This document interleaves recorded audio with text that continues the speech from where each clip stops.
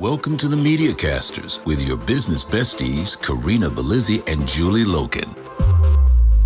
In every episode, you'll get behind-the-scenes access to experts who share their struggles and successes in podcasting, publishing, and presenting. So grab a pen, grab your bestie, and kick it with Karina and Jules. All right, we're kicking it. Hi, Jules. We're kicking it. And I feel like we are kicking it to someone that's amazing, doing amazing things. Also, as I just did some research, is the namesake of a Fleetwood Mac song called Rhiannon. Hey, which we will get into because we're even going to talk a little bit about TikTok and going viral. Wow. Today, you are going to get to meet Rhiannon Menn. She is a mama, a chef, and an adventurer. She loves decaf coffee. I like mine with caffeine, traveling, and super fuzzy sweaters, which she unfortunately can no longer wear since she left New England and is living in the beautiful islands or on the beautiful islands of Hawaii. Oh. Now, this is the founder of Lasagna Love, and we're going to get to talk to her about what it took to take a grassroots community effort to a national stage and even go viral. So without further ado, let me bring her up to stage. What do you say, Jules? Let's kick it. Let's kick it with Rhiannon. Hi, Rhiannon. Hey, friends. How are you? We are great. Oh, you're calling in from Maui, right?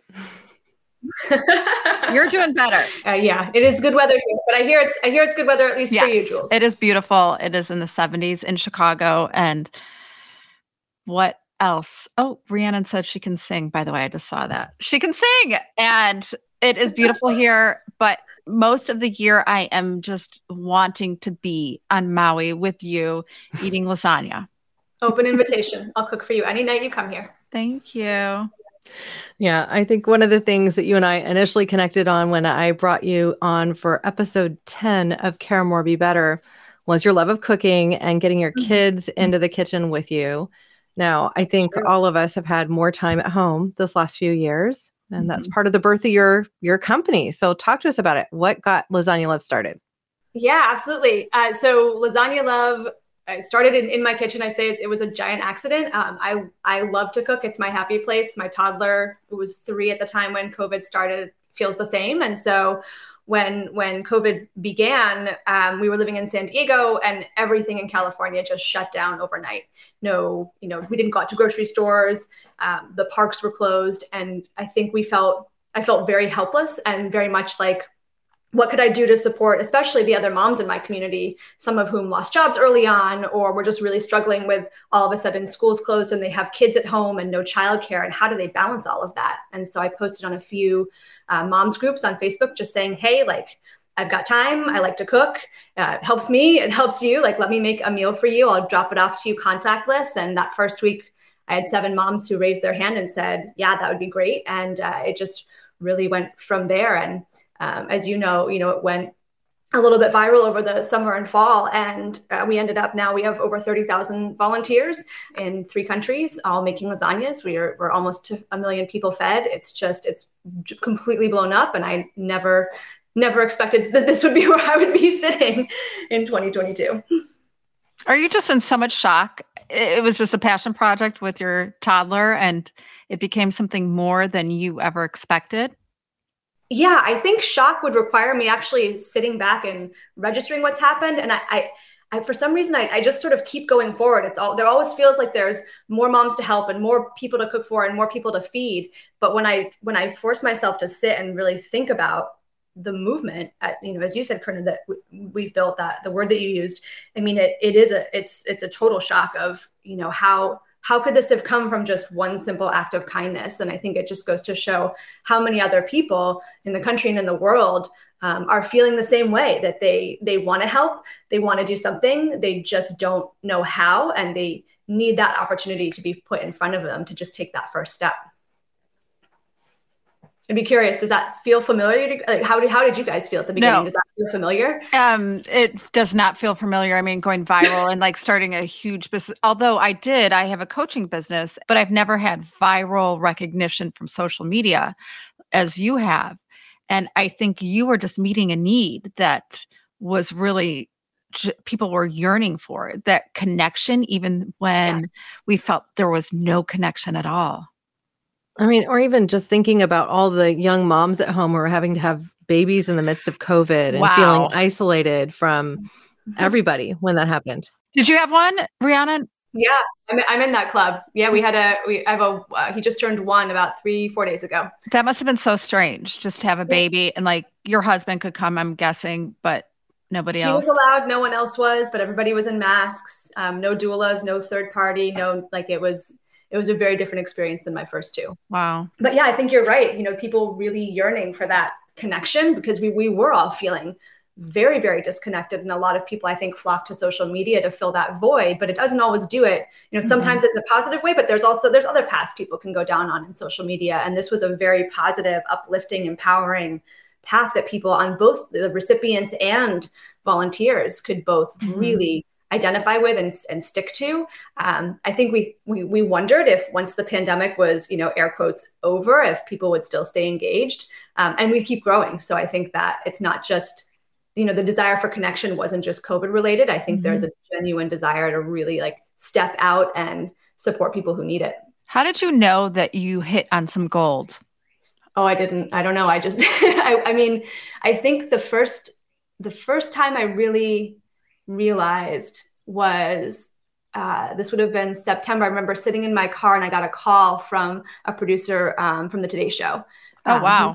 Hey, we're doing this Good Neighbor Day celebration. We're bringing on a bunch of people who are good neighbors. We're thinking you guys might be a good fit.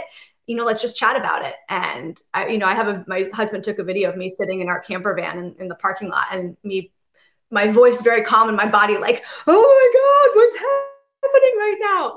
And I think that was when I realized that this wasn't just, we had gotten a lot of volunteers and we had expanded to a few states, but it was really something bigger than that, and something bigger than me and bigger than what I had ever sort of envisioned. That is what took us to the next level. Was we went from 500 to 5,000 volunteers in the span of a few weeks. This is so fascinating. Someone that is just doing good. You are a do-gooder, as Karina likes to say. But was there an ultimate plan? This is what I'd love to hear. I know. And I think that's part of, and people have asked me, can you put a framework around how to build a movement? And there are certain tactical steps that I can say, yes, do this thing, then do this thing. But I think part of what resonated in part of why it became a movement was the authenticity behind it. I didn't start out wanting to found a nonprofit or a business. I just wanted to cook for people. And I think people saw themselves in that role. And I think if I had said, okay, I'm going to incorporate, I'm going to get 501c3 status, and I'm going to start, making meals and putting advertisements, it wouldn't have felt the same. And so I think movements have to be built on something genuine and authentic. And that's part of what gives it so much power, is that people see that and say, oh, I see myself in that person, not just, I want to do that thing. Does that make sense? Or is that crazy talk? It's crazy and it makes sense. Crazy and also makes sense. But if you go from 500 volunteers to 5,000 overnight, that's growing tenfold. Wow. And you can't really plan for something like that, especially in your situation. But you did something really unique, I think, at that point in time, because often, especially in the world of not-for-profits, people just think, oh, well, I just need more volunteers. I need more of this. I need more of this. I need more of this. And that doesn't necessarily get you to a point where you're able to actually scale for growth, right?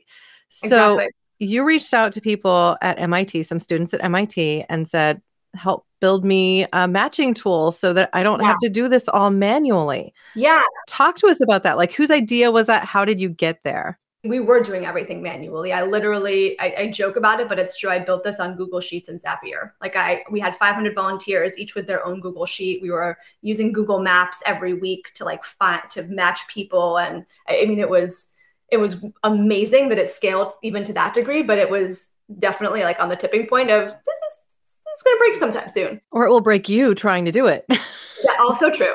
So I had to, and I write about asking for help and accepting help. And we talk about the things that we've had to walk through ourselves, right? So I am one of the worst people at asking for help when I need it. And that moment, I knew if we were going to be able to impact more people, I would need help to do it. And so we put a call out to our volunteers to say, hey, who can step up into a leadership role? I can't match 500 volunteers by myself each week. And so that was one piece of it. And the other piece was, how do we replace this manual system? Like, what does that even look like? And I met somebody through a Facebook group. He ended up, we both actually went to MIT Sloan a few years apart, but he was still very connected to the Leaders in Global Operations program there. And so he reached out to some people in that department and said, I have an amazing action learning project. We need to build something that does this thing for this amazing organization. Who wants to raise their hand? And a group of students got really excited about it. And so they formed a team, and we spent the fall building an algorithm that basically has a whole bunch of different technical components, but basically says, okay, here's all the people who need lasagnas, and here's all the people who want to volunteer this week. How can we optimize and match the most people possible based on all of the different preferences for vegan, vegetarian, and how far do you want to drive, and how many do you want to make? And that, completely changed the way we were able to scale, where we could scale tenfold. Otherwise, we would have, there's no possible way we could have gotten to where we are today. Right. So the algorithm was one piece of it. And then we had another volunteer who raised his hand to build us an actual online portal that would house that algorithm and have tools for volunteers. So, it wasn't a Google sheet each week. Now every volunteer has their own portal that they log into that has their settings and their match information. So, I would say we're actually a very tech nonprofit more than anything. We're like a tech platform, even though it doesn't look like it from the outside. So how many lasagnas now have been baked? I asked you this question over a year ago. So I'm like...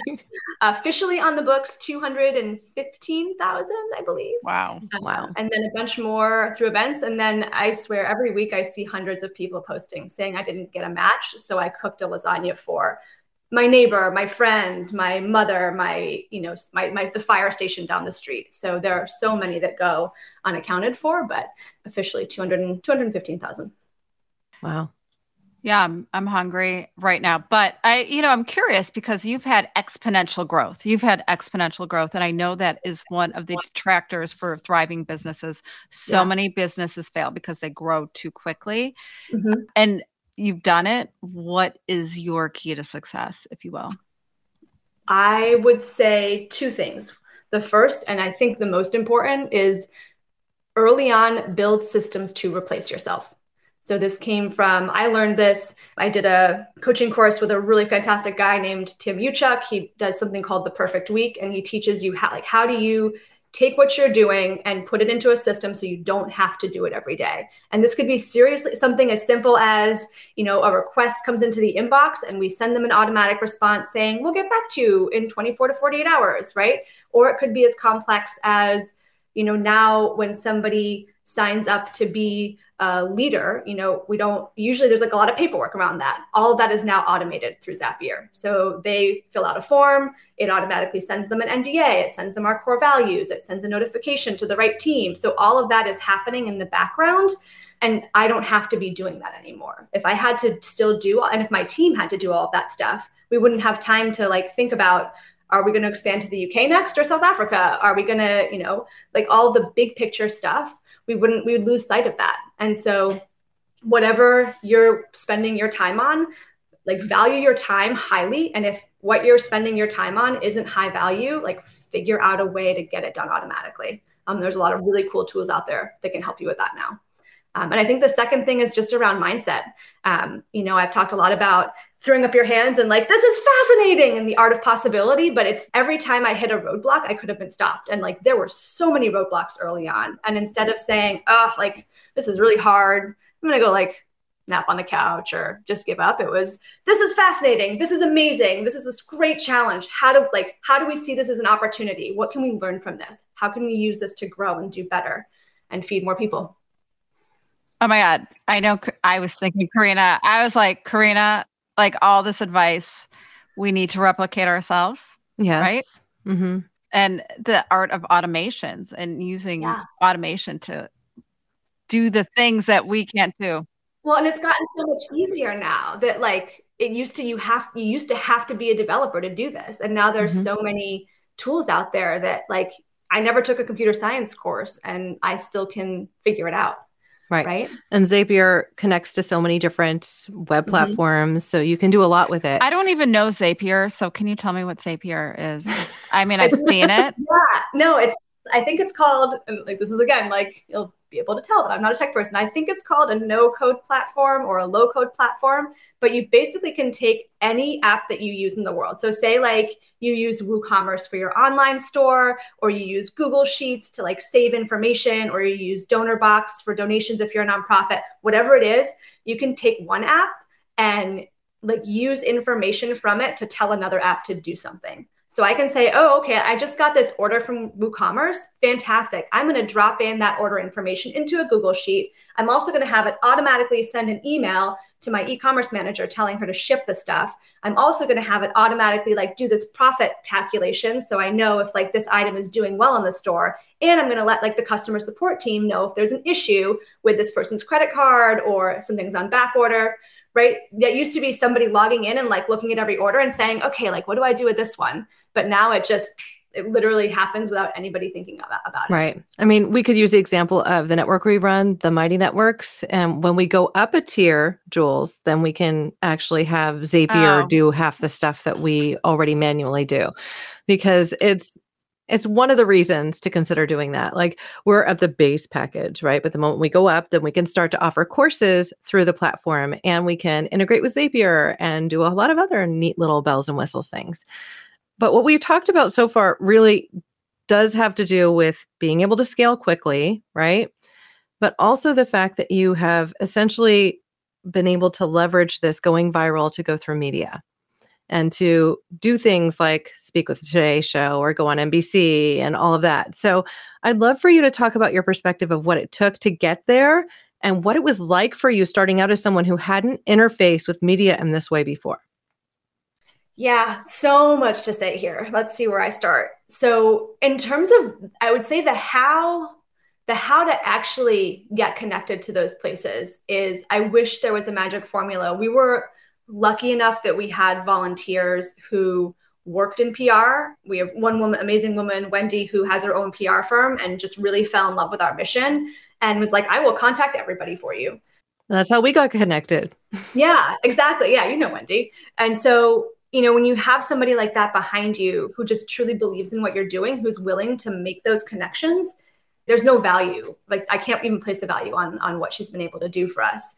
But, you know, not everybody has a Wendy. Not everybody can afford a PR firm. So, I mean, we have an outreach director who's a volunteer, and she just cold emails random people, like anybody. You're like, hey, like, I want to sing Humble and Kind with Tim McGraw for World Kindness Day. And she's like, all right, I'm gonna find his email, right? Like it's just really, it's the grit and the hustle of just tracking down the right people in the organization through LinkedIn or, you know, whatever tools you have, and just like being okay making the ask and hearing a lot of no's. And that's totally fine, because eventually you're going to get a yes. And that yes could be the thing that breaks you through. And maybe you have to send 100 emails and you get one response, but those 100 emails were worth it because that one person can really put you on the map. That's I guess the biggest thing. In terms of how to get prepared, it's just practice. If I look back at my first couple of interviews that like the local news stations, I'm like, who is that person? Like who trained her, right? But you'll just get better at it. You get used to like, what's your story? What are the things that are important to you? And I spent a lot of time, I still do spend a lot of time writing. You know, try and write like, what's going on in Lasagna Love? What am I feeling? What are our core values? How did we get here? And the more I can process that for myself, the more I can share it with people who maybe might find that information really, really helpful or valuable. But articulating it for yourself is, I think, really a really important step. And then I wanted to lead into one other topic that I think is going to be on everybody's minds, but that is what it takes to really get attention on TikTok. And before we started this conversation today, I got an email from your team saying that you had really big news to share. Oh, and so why don't you just share that news with us, and then we can dive into how this exactly works. How big of news can this be? I'm going to caveat this by saying I am by no means a TikTok. I'm not that person. So I'll share what we did and what I do know, but there are better people out there to talk about TikTok and going viral. But so the exciting news is we found out a couple weeks ago that we won a $100,000 grant because of a TikTok video we put together, which is still bananas to me. The grant was from KFC. They were doing a giving challenge and looking for nonprofits in the food insecurity space to make TikTok videos. And then they picked 12 finalists, and then they all went to a public vote, and whoever got the most votes won. And we have an amazing volunteer base and a bunch of recipients who really love us. And so we won the grand prize, which I made a KFC inspired lasagna as a thank you to KFC, which we can talk about later. But TikTok is a hard one to crack because it's so different from the platforms that we're used to.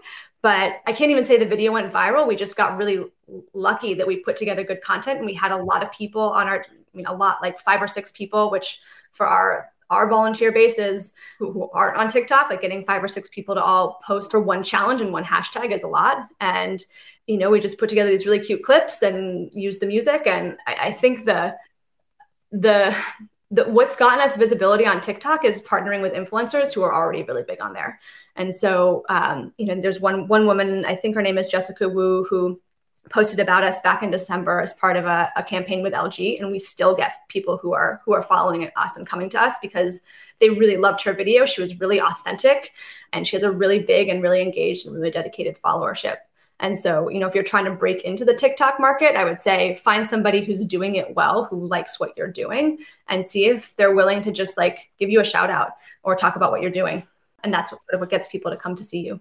I think that's great advice. I mean, the reality is we all want to, I think, be seen more than we are in the daily. And I'm personally just getting my start on TikTok. And I did interview somebody who's doing a lot more there. And they're saying, oh, we post 3 to 5 videos a day, because posting 3 to 5 videos a day tends to be what it takes to emerge on that platform. So I just am curious for you, like, are you personally taking a walk into this space? Because I know you also run your own Instagram with Be Good to Mama, among other things. I'm not, to be honest. I think there are so many social media platforms out there now that I think it's actually really important to know what to say no to. And this is for business and strategy in general is, I am one person. I can't be on TikTok, Facebook, Instagram, Pinterest, Twitter. Like I would lose my mind, or I'd have to pay somebody full time or multiple people. When we started on TikTok back in the fall, the only reason we got on it was because, we did this campaign with LG, and a lot of the influencers that they wanted to use were on TikTok. And we said, okay, cool, we'll give it a shot and see if our people are there. Our people aren't. Like, we've gotten some followers, but the number of followers and volunteers that we've gotten through YouTube and Facebook and Instagram just blows away what we've gotten. And we had big influencers, really big influencers posting about us on TikTok. And we got a couple people, and that was wonderful. And we're super grateful for that. But it's just not where we're going to get volunteers from. It doesn't matter how many sort of videos we make. So it's a place that we post every once in a while to keep our people there engaged, and random things like this, KFC giving challenge. Like I'll be on TikTok for $100,000. That sounds great. But I think, we have to focus our energy to where we're going to get the most impact. And that for us is more Facebook, Instagram, YouTube, and even a little bit of Pinterest. Yeah. And you're talking about the Facebook groups too, right? Like you have a lot of Facebook groups that are being run that are regional. Yep. And so that takes, that takes effort more on the part of our local leaders, but I would say it's totally okay to say no to a platform if you try it and just, it doesn't feel good for you, or it takes too much time, or you're just not getting the response that you want. Even if it's the exciting and sexy and new platform. Exciting and sexy and new. I mean, we all love to chase those shiny objects, but I've always been of the ilk that social media, we don't own that land. It is more about our website and our email. And I think you've kind of proven me wrong. I don't know. I mean, I know that you have a duality in terms of harnessing volunteers as well as growing the phenomenon that is Lasagna Love. But, is it a dash of luck? Is it a sprinkle of good fortune? Is it a cup of, je ne sais quoi? See, I'm doing my French again for Karina because she speaks French. Je ne sais quoi? It's the something special. Because I feel like it's a roll of the dice with social media. But you are doing it right. But you are doing it with purpose. Yeah. And I think it's, we were born on Facebook, right? Like this Lasagna Love wouldn't exist if it weren't for Facebook groups. Like that's that's where I was posting. And so that's organically just kind of how we grew, was volunteer leaders then posting in their Facebook groups because we knew it worked. And so because so many of our volunteers reached us through Facebook, I mean, it's just kind of, it's a self-perpetuating cycle, right? That, I think if we were a movement born somewhere else, it would be a very different story. So you got $100,000 from Kentucky Fried Chicken. What strings are attached to that, if any? None. So, I mean, it's program spending, which is all we really do, most of what we do anyway. But yeah, I mean, it's unrestricted funding is hard to come by, and it's glorious when you do. That's what I'm saying, You're like the golden child there. It's also, I mean, it's not repeatable, right? Like I can't count on that every year. Well, I don't know. Maybe it certainly helps for this year. And if you haven't, so we put out speaking of social media platforms, we just got on YouTube like maybe a couple months ago as a way to diversify revenue streams, which as a nonprofit, I think is especially important because you're so reliant on donors. And so we put together most of our videos, we made a matzo lasagna for Passover and, green lasagna roll-ups for St. Patrick's Day. And they've gotten, a couple hundred views, but the KFC inspired lasagna hit 10,000 views in a day. So I think we found our niche is lasagnas made out of unexpected lasagna ingredients. Or fast food. And so you're tying into something that I think is just fun because people like these little mashups, so to speak. So you're doing something interesting and fun. Now, Rhiannon, the first TikTok video that I knew to go viral was that ocean spray one where the gentleman was riding the skateboard. I know this one. You have to go look it up now. Yeah, well, I brought it up because it was a Fleetwood Mac song, and it turns out, Rhiannon by Fleetwood Mac. And were your parents Fleetwood Mac fans, Rhiannon? They were. So I have heard two stories, and to this day, I'm not sure which is true. So when I was a kid, my mom used to tell me that she really liked the history behind the song. So Rhiannon was written about. She was a Welsh princess from mythology who was falsely accused of being a witch and sentenced to death. And it turns out her midwives framed her, and her prince figures out the plot and rescues her, and happy ending. But my family goes back to the Salem witch trials, and my mom really liked the parallelism between the story of Rhiannon, the falsely accused witch, and then Giles Corey, the falsely accused witch in our ancestry. And so she was like, yeah, I just really liked that, and gave you the name. And then my now husband asked her a few years ago, oh, so yeah, Rhiannon. She's like, yeah, we just really like the song. The whole backstory. Yeah, the first story was way more compelling. And you look like a Rhiannon, though. I was going to say, they did good. Oh, what do Rhiannons look like? I'm just curious. I see like an Irish princess, something like that. But I'll take it. All right. That's amazing. I mean, you've had luck from the moment you were born, just being who you are. And this is a story to inspire everyone that is listening, because everyone hopes and dreams. But I know you are doing such good. You're changing people's lives. I think everybody wants to know, what is your recipe for lasagna? What is the recipe, the go-to recipe? Besides love as the main ingredient? Love. Oh, I love that. Of course it is. It feels different. If you cook with intention, it tastes different on the other end. I don't know, Rhiannon. I try that. It just doesn't work in my house. Okay, I've tried. But my family loves, I told Karina before we got on, I was going to tell you my secret ingredient for lasagna, because my whole family loves it. I put a lot of sugar in it. I put a lot of sugar in the ricotta, and it cuts the acidity of the tomato. And that's the one thing, that's maybe the only thing my kids like to eat that I make. Otherwise they're like, I'll test it out next time. My secret ingredient is, actually, it's shredded zucchini and yellow squash. So I grate it up and I mix it in with the mozzarella cheese to make it, because lasagna is not the healthiest, right? So I feel like it gives it a little kick of nutrition especially for kids who are veggie picky. And can you taste it? You can't tell, no. And that's why it's beautiful. It melts in with just more fiber, and that's really good. Yeah, I just grate it on now I use a Cuisinart, because if you're making 10 at once, you can't really hand grate that. Wow. it works really well. You can do it in quesadillas too. Just great carrot, probably not carrots. They're a little thick unless you sauteed them, but yeah, great zucchini or squash or like a soft vegetable and mix it in with the cheese. And Yum. Your kids are like, this is great. You're like, ha ha ha, I gotcha. Yeah. And I have 4 boys and Karina has 2 boys. Is there any way we could get one of your recipes and put it in the show notes? Or oh my gosh, are they secret? Totally. No. Are you kidding? It's like, I'm doing fun, Karina. I think we have to put the KFC one in the show notes too. Yeah, my kids would definitely like the KFC lasagna.